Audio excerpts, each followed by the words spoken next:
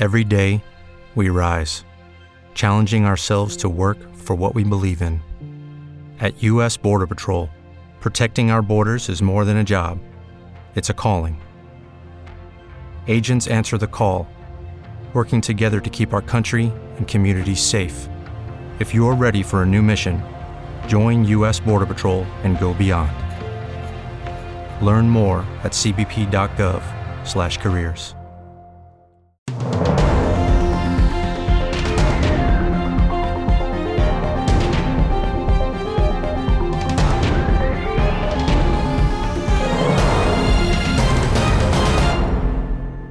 Dobrý deň, vitajte pri týždennom sumári správ z oblasti slovenského zdravotníctva.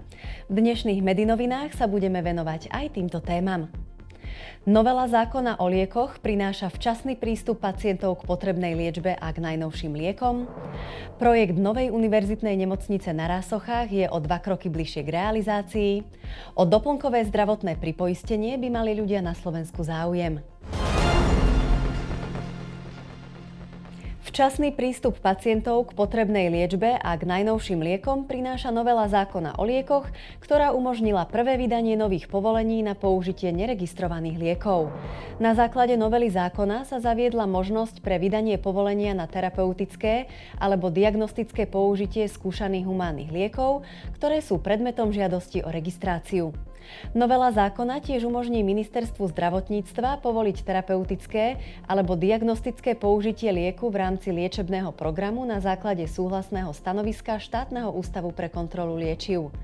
Ministerstvo zdravotníctva dostalo prvé žiadosti, na základe ktorých povolilo terapeutické a diagnostické použitie neregistrovaného humánneho lieku s obsahom účinnej látky talkvetamab pre pacientov v terapeutickej indikácii na liečbu dospelých pacientov s relabujúcim a refraktérnym mnohopočetným myelómom.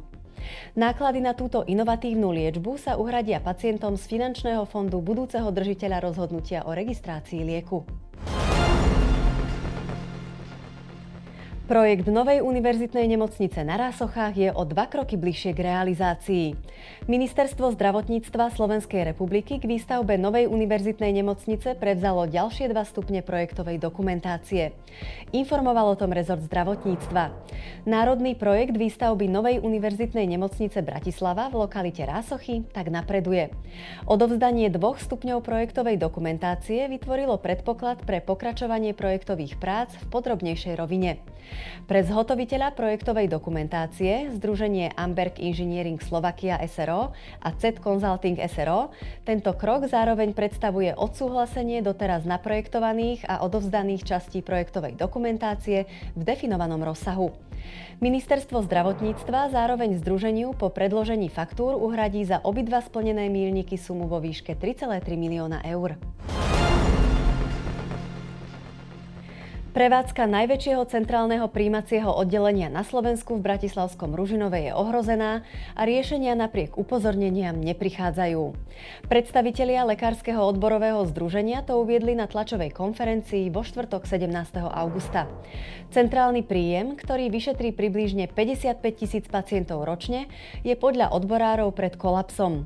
Napriek snahe o riešenie problému neboli lekári, ktorí na príjme pracovali, vyše roka vypočutí a preto postupne odišli. Pracovisko má tak čoraz väčší problém zabezpečiť svoj personálny chod. Na vážny stav ružinovského centrálneho príjmu podľa odborárov upozorňovali 14-kmeňoví lekári už vo februári 2022 v liste riaditeľstvu nemocnice, kde formulovali viacero návrhov, ako stav zlepšiť a zabrániť odchodu lekárov. Situácia sa vyhrotila na prelome mája a júna 2023 a vyvolala petíciu 93 lekárov Univerzitnej nemocnice Bratislava.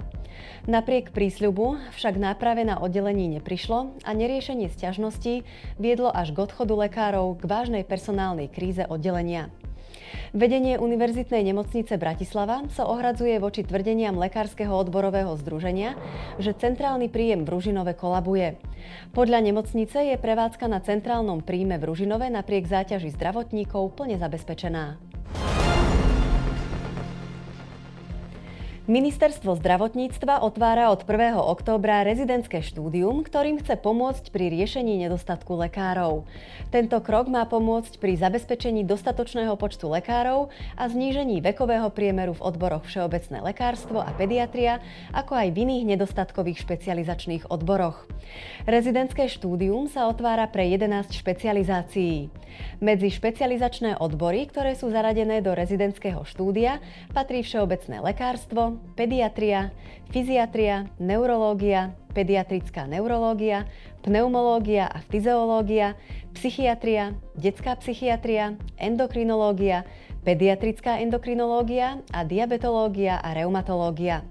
Od 1. októbra sa do rezidentského programu bude môcť zaradiť 150 lekárov, z toho 56 v špecializácii všeobecný lekár pre dospelých a 53 v špecializácii pediatria.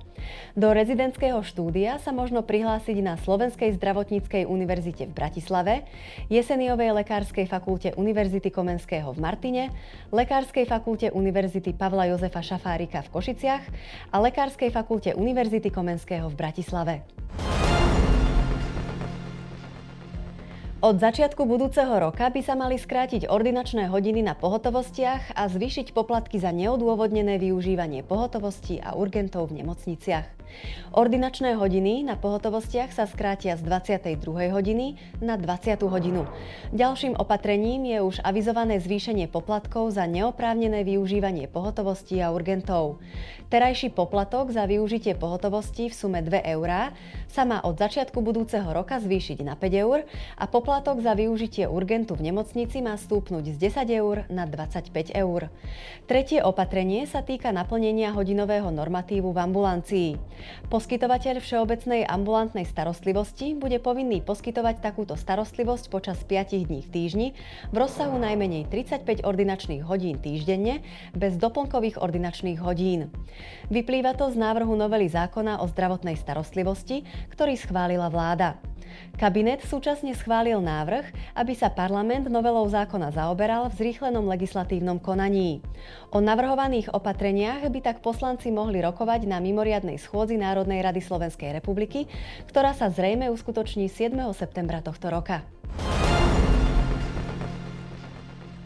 Zdravotná poisťovňa Dôvera ponúka svojim poistencom bezplatnú prepravu na plánovanú hospitalizáciu v nemocnici Bory aj odvoz z nej. Informoval o tom generálny riaditeľ zdravotnej poisťovne Dôvera Martin Kultan. Službu vníma ako zmodernizovanie poskytovanej zdravotnej starostlivosti. Doprava pacientov do nemocnice Bory umožní ľuďom z celého Slovenska bezproblémový príchod a odchod z nemocnice. Nárok na túto službu budú mať tí pacienti, ktorí nemajú dlhy na zdravotnom poistení a boli objednaní na hospitalizáciu v nemocnici Bory. Treba mať taktiež aktívny zmluvný vzťah s poisťovňou. Šéf poisťovne Dôvera Martin Kultan pripomína, že poisťovňa Dôvera už takmer pol roka využíva zdravotnú starostlivosť v nemocnici Bory. Vďaka zmluvnému vzťahu medzi nemocnicou a poisťovňou im na všetky výkony, ktoré nemocnica poskytuje, stačí len preukaz poistenca. Pacienti neplatia žiadne poplatky za vyšetrenia, hospitalizáciu alebo operáciu. O doplnkové zdravotné pripoistenie by mali ľudia na Slovensku záujem.